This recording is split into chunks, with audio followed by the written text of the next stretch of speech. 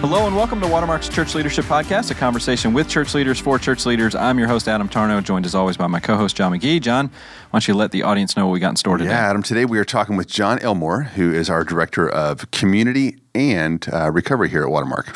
If you know Watermark, I mean, community literally is... It's our middle name. It's our middle name. And a big deal here. We say, our church is going to rise and fall on our community group. So in many respects, you could make the case that maybe next to Todd, our senior pastor or elders, the most important critical role on our staff is the director of community, someone who's going to bed, no pressure, John, going to bed, waking up in the morning, thinking about this stuff. And so after 20 years, I thought, boy, we probably could take some fresh eyes at this thing, some new leadership. And so John's been in this role, and we wanted to talk today about some of the things that John is thinking about, some of the things he's learning. A lot of times we'll come in here, Adam, we'll talk about, hey, the glossiness of this thing we've figured out, and it's all sanitized and good and helpful. And today's a little bit different. It's here's where we are in process and some of the things that we're learning and thinking. So, John, before we jump into the content, why don't you tell them just about kind of your story? I think it's interesting how God, it feels like, has been setting you up for this moment. Introduce yourself, and then we'll jump into some of the content. Cool. So as we talk about like small group ministry, the first small group I was a part of was a 12-step recovery program because I had been a drunk for 12 years, functional alcoholic in the business world down in Austin, and had run my life into the ground. And so that was the first small group that I actually was a part of, which is crazy. But that is a part of my resume that God brought me through in order to bring me here, which is... I thank God for this place because there's not a whole lot of people or places that would, I think, take a chance on a recovering alcoholic and say, hey, we're going to entrust certain things to you. So that's what's there. You had long periods of faithfulness and other leadership. It wasn't like we just pulled you off the street. It had been 24 hours, and so we gave you a Watermark email address. It wasn't quite that. Mouthwash and brush my teeth and new day. In coming on here, that's how I moved into the recovery ministry, which is called Regeneration here. So that's our Christ-centered, biblically based 12-step program. And it's people that come together to walk through a year of recovery. It's discipleship in a small group format. And so it's all structured similarly. And you've got every imaginable sin issue that you could think of throughout. As they come together, they're shepherding one another, speaking truth to one another. I mean, it's beautiful. It's truly this incredible picture of the church. And I've loved it. And that's been a part of my role for 7 years. Prior to that, in seminary, oversaw this small group ministry there. It was called Spiritual Formation. And so it's just, without even realizing it, I think God has been writing that into my story. And so whenever leadership said, hey, would you consider looking at community? It was like, my heart jumped, I was so excited about it, and I don't think even understood it until really we've been talking about it, oh yeah, he has kind of put me in that space for a lot of years. So I'm thankful. It's been transformative in my life. Don't know where I would be. I'd be dead, frankly, without the care of others in that small group scenario setting. And so I'm really grateful to be a part of it now and see it through. Love it. I remember, so John's the kind of leader that whenever we have big problems, his name always gets pushed forward as he could solve that. I was always going to say I'm one of the culprits or the accused. Whenever we have big problems, he's high on our list.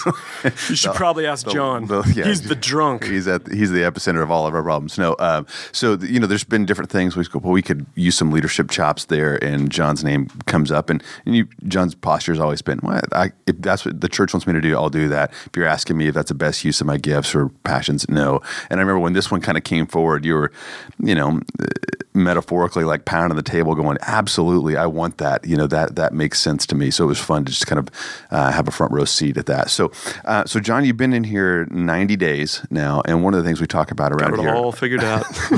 Clearly. Your book comes, when is your book coming out? Yeah, it's already written. I've written 3 of them. You haven't read them? It's like your episodes. You've got a trilogy in 90 days. That's really impressive. Yeah, one a month. But one of the things we talk about around here a lot is that someone's incredibly valuable the first, 90 days specifically. They come in with fresh eyes and they're able to see what, others now see as normative. They're able to see with fresh eyes and go, maybe that's not the best, or maybe that could be done differently, or even ask questions. Why do we do that? And sometimes we've forgotten. Sometimes we're doing things that we shouldn't be doing. Sometimes we're doing things simply because we've always done them that way. And so you've been in here 90 days, fresh eyes, trying to give leadership to this area, which really is our church. It's not an area, it's not a ministry. This is our church. So, brother, why don't you just share some of the things that you're learning, which is to say that we're learning as a church and thinking about in this whole small group area. Awesome. Yeah. So to set this up, as I talk with the team and others, I'm like, Watermark, the elders would say, you'll hear this a lot if you're around. It will say they have bet the farm on community. So this is like lifeblood of the church. If we don't get this right, like this is just, we're some church that people attend, catch a good sermon, and then they live out the rest of the other 6.9 days of the week on their own offense, and it just doesn't go well. God never designed it for that. We're to encourage one another daily, not just on Sunday, but every single day. We're to receive this mutual encouragement and care from one another. That's the church. That's the body of Christ, and you can't compartmentalize it. And so in that, like as I thought about community, I'm like, okay, we've got some sizable ministries here that God is bringing a lot of people through the door that we have a lot of care for. But when you step back from community, because it's not event-based, it can tend to kind of fall off the radar because it's not happening on a certain evening. The parking lot is not full because of community per se. And so it kind of starts to drift to the background a little bit as far as priority and emphasis on a recurring basis. But when you think about it, there's 8,000 members in the community ministry, which makes it like 2 or 3x our largest community, which is crazy. And an 8,000 person ministry. Makes it 2 to 3 times as large as any of the like an event that we would run. Yeah, porch, regeneration, different things. And so there's this magnitude of it, but because it doesn't have an event, it kind of gets lost in that. But I mean, an 8,000 person ministry, you better have a lot of eyes and attention with high values, not just aspirational, but actual. And it's got to be run from senior leadership and elders all the way down to the lowest common denominator, that being the groups. And if there's any break within that, like then the ministry itself is not going to be what it was intended to be and what God lays out in Scripture. And so because our core membership, anyone who is a member is a part of a community group, and it says in Hebrews 13:17 that those are the ones that we are accountable to God for, accountable for their souls, which is this heavy and really incredible responsibility. And so because of that, we've got 1,000 leaders that oversee those 8,000 people. And as you've said earlier, it's the heartbeat of our church. It's our middle name. And so we've got to do this exceedingly well. And if ever, you're always either moving forward or backward. There's no neutral. You're never like parked and static. There's either atrophy or you're going forward. And so as a result of that, we sat down, talked with the elders, campus pastor, and proposed some things. And I can walk through some of those, but I'm like super excited about it. And where we started is we talked to the team. It's like, hey, when Watermark began, it was 8 families around Todd and some of the elders, and so that vision was caught inherently. Like you couldn't not catch it. It was such an intimate, tight circle, 8 families and that senior pastor. And so the vision for this biblical community that would live out the one another's, like that was a caught vision. Well, now, fast forward 20 years, you've got 200 members joining the church every month, 200 every month, with 25,000 attending. And so there's a difference there between a caught vision, where it's a very intimate setting, and now we're teaching that vision as those 200 members come in, having a monthly membership class, and we're now telling them what the vision and the values are, and that's a whole different ballgame. And so we're looking to make this community experience a lot more practical and actual versus aspirational. So I can unpack some of that. And so I think what you would tell us is that the very first thing that it sounds like you're learning then is that vision leaks. That sometimes what was so easy to communicate vision early on when you were more intimate, smaller church, now as you have 200 members joining on a monthly basis, it's hard for them to really catch that vision. So you're teaching it, and I think what you're seeing is vision leaks, which really happens regardless of the size of the ministry. I mean, it doesn't matter if you have 25 people that show up at your church on a Sunday or 25,000, anywhere in between there.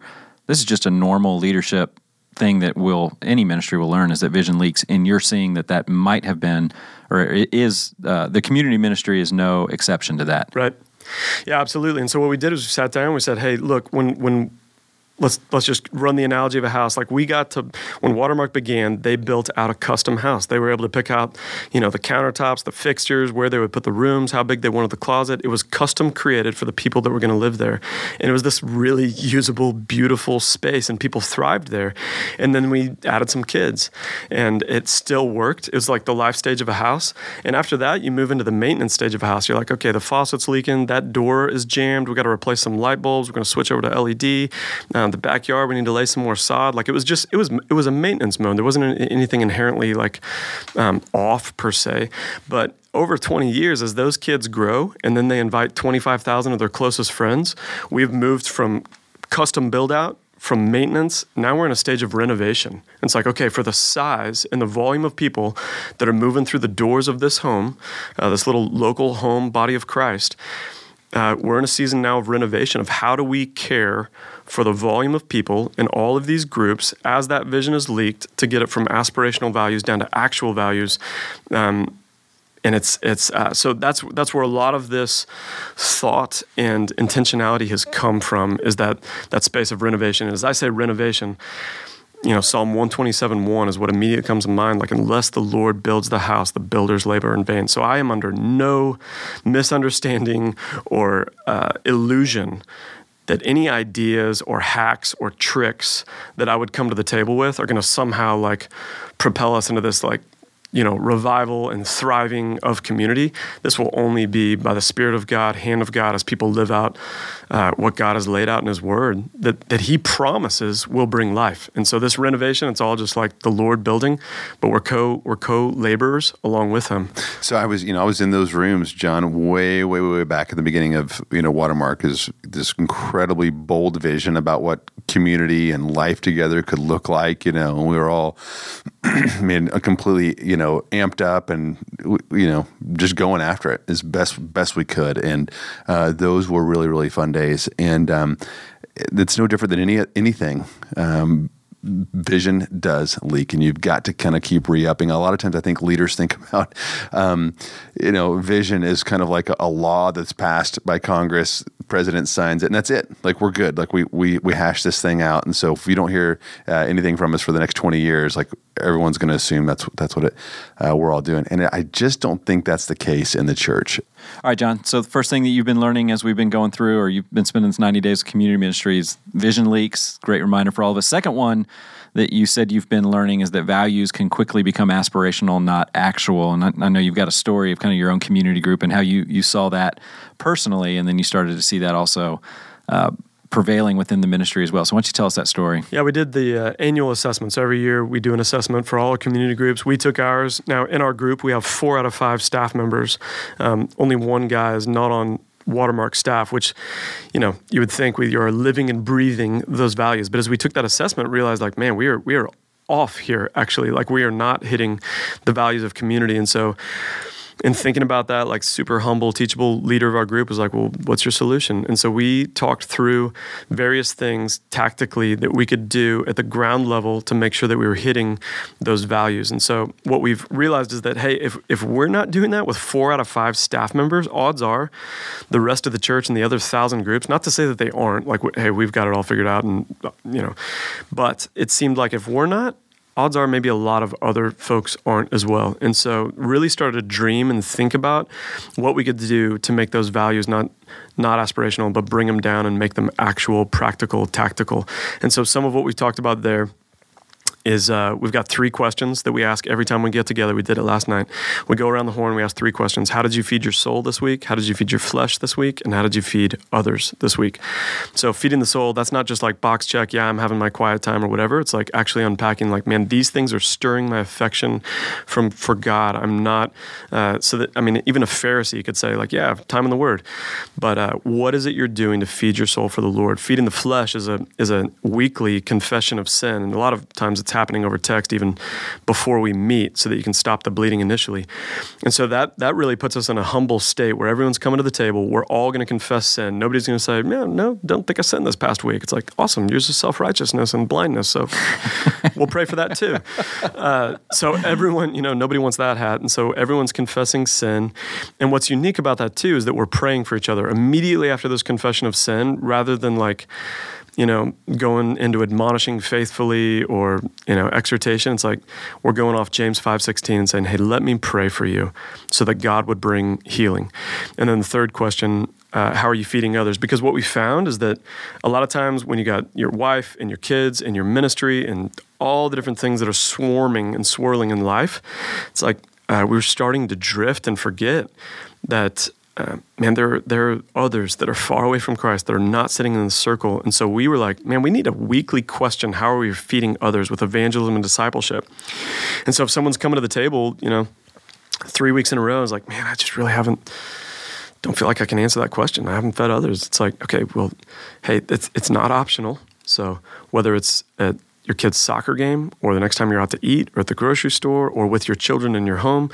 And we've seen or the next time you get a sales call. Yes. The next time you get a scammer calling you from India. And so, go ahead. It did just happen. So right before we sat down to record this, he played a great conversation that he had with one of those scammers, and it was awesome. Kafta. Share the gospel with him. This is amazing. Cool. It's amazing. So anyway, that also has raised the value of evangelism discipleship. Like one guy in our group that was coming to the table like 3-4 weeks in a row was like, I haven't really fed others this week. He is now leading our community group in discipleship within his own home, has this very intentional plan of discipleship for his kids. And like he's leading the pack now. And it just was a shift toward an intentional mindset of asking those questions. The other thing we do, we come together, we're trying to live out Acts 2:42. It's like, hey, if the early church did it and thrived and grew like crazy, we probably shouldn't get away from that. And so as you see in Acts, which was this home church model, they were meeting in homes. It's like, okay, when we come together, we're going to read scripture. We're going to discuss it. Whenever I host community group in my house, we'll have worship. We'll sing. I've got hymnals. I'm a terrible singer, but we'll sing a song. We'll even have communion. We're a kingdom of priests. And so I see us, we'll like come together in that house church, like I think they were in the early church. We'll have communion. So we're living out some of those spiritual disciplines. And then the other thing that we found or believe is that most groups, like Watermark it has this really entrepreneurial spirit, a really high trust spirit, and a high bar of excellence. And so the vision and the bar is cast really high. And then with those 1,000 groups, you've likely got this bell curve that, 20% of the people are going to figure it out. They're going to lead really well. 60% of the people, their heart is there. They want to. And then the back half of the 20 are like, they're just like stuck. And so we've also got another tool that's right now in creation that I think would be appropriate to talk about this, which is the kind of the third thing of fragmentation is always a problem. So because of that entrepreneurial spirit, like we're like, hey, this is the vision, and we cut them loose. And what it does, it gives people a lot of freedom, a lot of autonomy, a lot of high trust, but it also creates this free range, do what you will, figure it out as you can deal, which just because of the bell curve doesn't always work out well. And so we want to give people tracks to run on. And I would say too, John, worked really, really well for us initially. We were small enough that we were kind of, a church and one giant community group, and so you could cut people loose because we had enough touch points with each other and with leadership and those kind of things. We really were on the same page. But a lot more people are in the house now. Totally. And our structure, to your point, just doesn't work as well as it did. So, yeah, I completely agree. And as one who's lived through that, I understand. I've got a very visual picture of what it is that you're talking about. Yeah, we're a lot further from the original DNA after all this reproduction of disciples and followers. And so, in order to get closer back to that and infuse that DNA, we're pushing it down into every community group. So, a lot of times, churches have a pull strategy like, hey, come up on Thursday to our training night, come up on Tuesday for our equipping thing. And they're like, dude, I've got soccer and volleyball and dance and ballet and my own community group, and I don't have time to come back up there. And we're like, man, we're going to switch to a push strategy where we're going to drop content right into your lap into every living room. And by that, we're going to have almost a sense of virtual leadership. And I'm not talking about AI, but we're going to give them tracks to run on right there as they're sitting in their group, so that no matter where they fall on that bell curve of like eager go-getter leader, heart is there, but don't really know how, or on the back end of that bell curve of like, man, I don't even know if I want to, I just do this because I have to. And so what we're going to give them is a community app that they'll have on their phone. They'll pull it up. They won't have to have any preparation. They'll come together, sit in the living room. We're trusting that someone in that community group will be like, hey, aren't we supposed to be looking at the app? I heard about that on the Sumer Series. If you're sitting there and you're thinking like, man, we don't have the finances or the technology team to create an app, like, I mean, that's good for you. Sounds awesome. But how could I ever pull that off? Like, what we're doing as well, we have the sermon application guide. There's a guy sitting in the audience, one of my dear friends on staff, who's like really gifted as far as writing and structure. He listens to the sermon. He captures in sermon notes like really distilled, succinct points, and then he creates a discussion series of questions and an application for all of those sermons. And what you could do, you could have somebody in your local context do that, write up a one-pager, and then you distribute it over email. I mean, it could be absolutely free, and you're taking that same technique of getting content into every group so that they're catching the vision of the church, so that those sermons and all that God's doing as they receive that living, active word of God doesn't just die in the parking lot when the kids start fighting about where you're going to eat after church, but rather you could give them that one pager and those community groups could transform. And it's going to set the table there for that night so that they can be fed, so that it doesn't just spiral out into, people talking about life apart from spirituality. So it's going to start them off with a spiritual centrality to the group. It'll give them a little bit of scripture. Maybe they're going to be talking about identity in Christ. Maybe they're going to talk about repentance, abiding, intimacy with God, all the different things that there could be. It'll give them, 5 minutes, maybe a video clip, a little bit of a discussion question. So rather than just being teaching in one way, they're going to engage with each other. So if it was identity in Christ, the discussion question may be like, hey, so John, Adam, where have you guys sought to find or been tempted to find identity apart from Christ this week? In your mothering, in your kids' perfect grades, in your role at work. And so all of a sudden we've got this, because one of our values is authenticity, to live authentically. So now we're talking and we're engaging with each other. So that's going to set the table. That'll allow our elders and the campus pastors to drop content right into the living room and to feed the flock that we are accountable for. And what I love about what you guys are doing there is you're looking at this problem that is, or it's not even a problem, it's just reality. What is big city, and we know everybody listening is not living in big cities, so this isn't going to relate, one-to-one to everybody, but I think the principles in here are really helpful.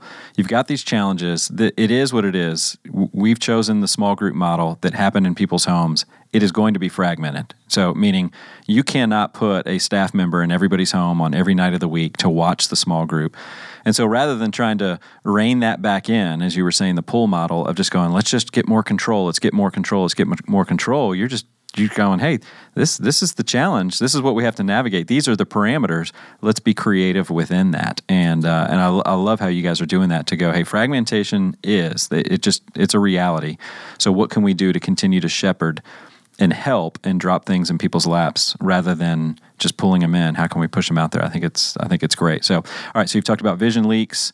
And just a great reminder, you've talked about how values can become aspirational, not actual. You shared some great stories in there of what you're doing with your group and how you're going to be trying to push that down and making sure that all the groups know what the real values are and they're living those out. You're talking about the challenge of fragmentation, a couple ideas that you guys are trying to do there to meet that challenge. So the fourth thing that you said that you have been learning is just this reality that I bet every church leader is going to nod their head when they hear this one, and that is we need more shepherds. So Talk about that, unpack that. How have you come to that conclusion? For sure. And I would imagine every church in the world has this issue. It's like the senior pastor, the associate pastor, whoever it is, like their phone's getting blown up. They're getting called in to do the funeral, but also the pastoral care. And hey, my son's gone rogue and he's off, living prodigal.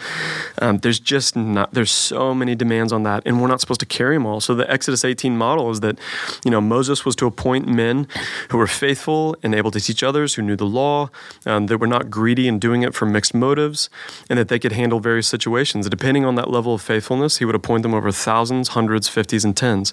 And so we're running that exact same offense. We've got on-staff directors that oversee coaches, that oversee leaders, that are then part of groups. And so that Exodus 18 model allows you, no matter what your scope or scale is of your ministry or church, to shepherd the flock that you're accountable for, to oversee those souls and make sure that they're being fed and led. And last point being the feeding part, now this being the leading part, and making sure that DNA and shepherding is happening. And so here in our church context, there's a lot of different ministries, and so lay leadership is getting pulled in a lot of different directions. They're getting pulled into marriage ministry, recovery ministry, men's discipleship, Bible study. It's like there's just so many ministries, and they're getting pulled in all the different areas. And what we found is that our community groups, the very ones that we're actually accountable for, that will be the heartbeat of this church, those are the ones that we're just like are kind of the cobbler's children without shoes, so to say. And so the elders specifically have been like, you know what?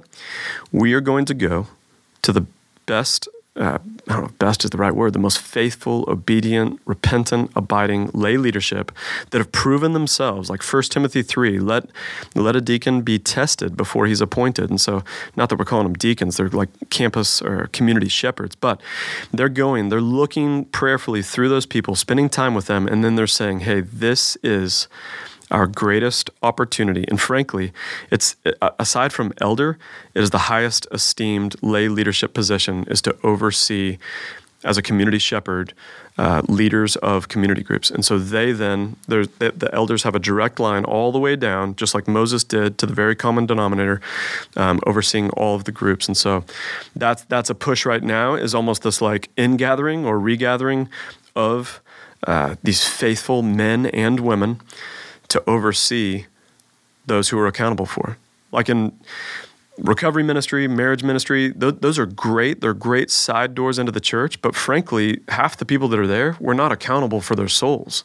They're visiting, they're coming to get well, and they're going to. And new leaders are going to raise up from that space. And so what we're doing is taking some of those like incredibly equipped veteran leaders and moving them back over to our core essential value, which is community. So, John, as somebody who's led marriage ministry for years, and I know your role is kind of changing, focusing on Watermark Resources, what's your reaction to that?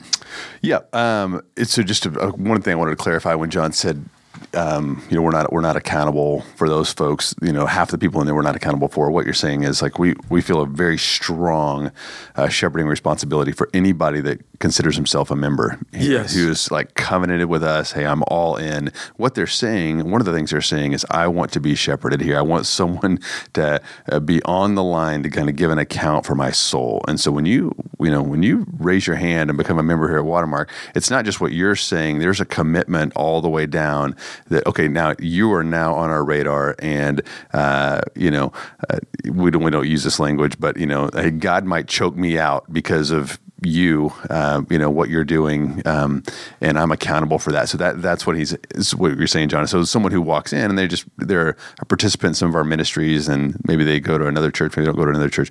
We feel a love, we feel a concern, totally. We feel a responsibility, but not to the same level. And so I just wanted to clarify that, which I think is really one of the things I love about our church is like membership matters here.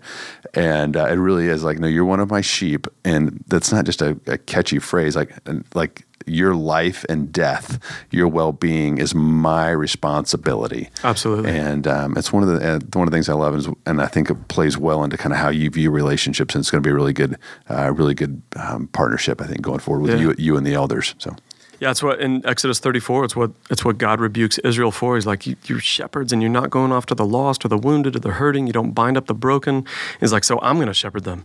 And so it's like, you know what? We're not going to let that happen on our watch. Like if they're in membership covenant with us, we're going to care for them, which really is a beautiful thing. So that's the intentionality behind that. Yeah, and so the learning there is you need more, since you have so many sheep and there's such a high level expectation of the way we shepherd them. You need more shepherds, both not just in the group, but you need shepherds of shepherds to build out this Exodus 18. And those kind of, as you're looking at the opportunities that are before you, one of them is we need more of these, A+++ shepherds who can shepherd others and teach them. So awesome. All right. So one of the last ones, and again, this is not an exhaustive list, but just some of the things that you said. Hey, immediately after a couple of months here's some things I think we're learning. The last one is one of my favorites. I think this is a really great observation that job descriptions can trump job title. So what do you mean by that, and what have you been learning there? Sure. So historically, throughout the church, it's like, leader of a small group, whether it's men's Bible study, women's Bible study, recovery ministry, marriage ministry, like leader.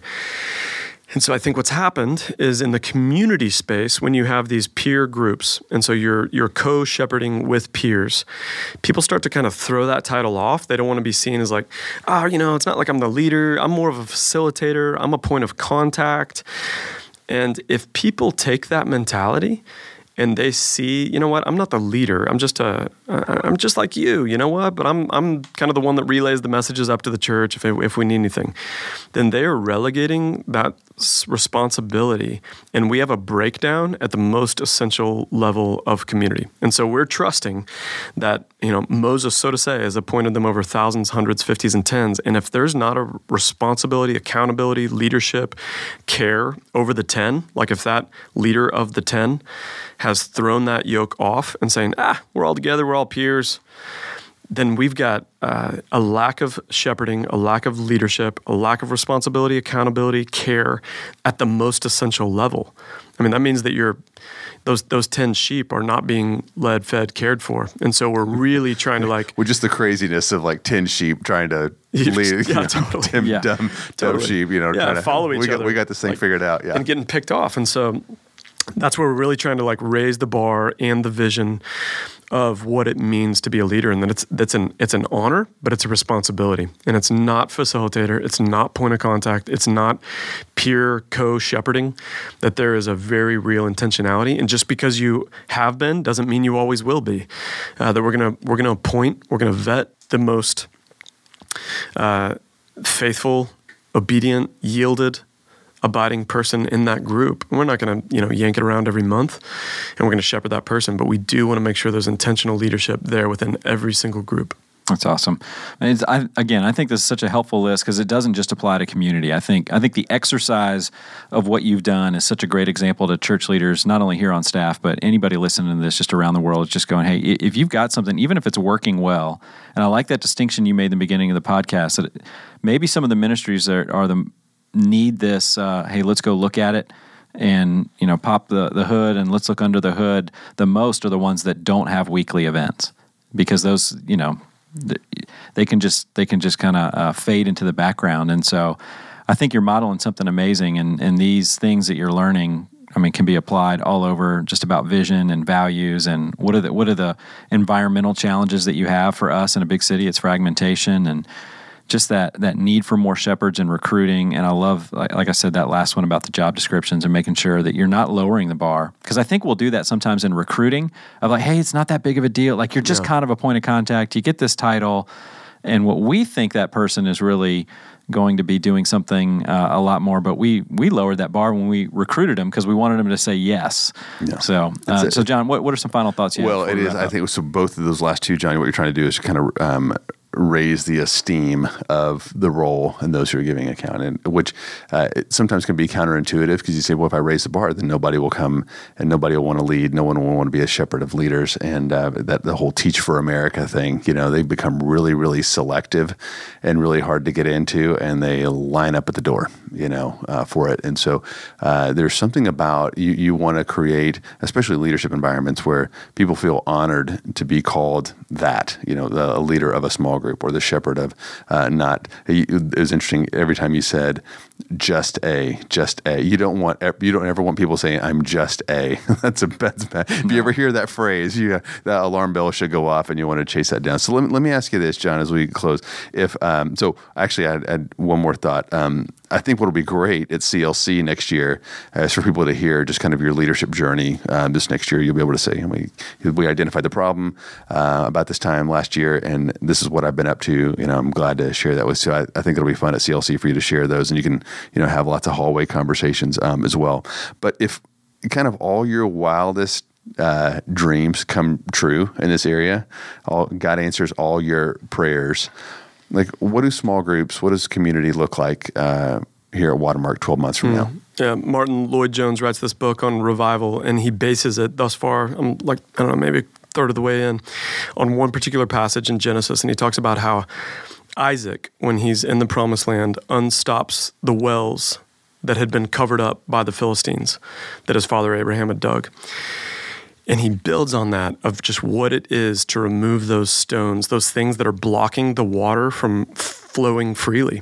And so I like what I envision is like revival and thriving of community groups, that here at the church, that it would be like this like incredible outpouring of the Spirit and through pouring of the Spirit. I mean, it says in his words, like rivers of living water will flow up out of you.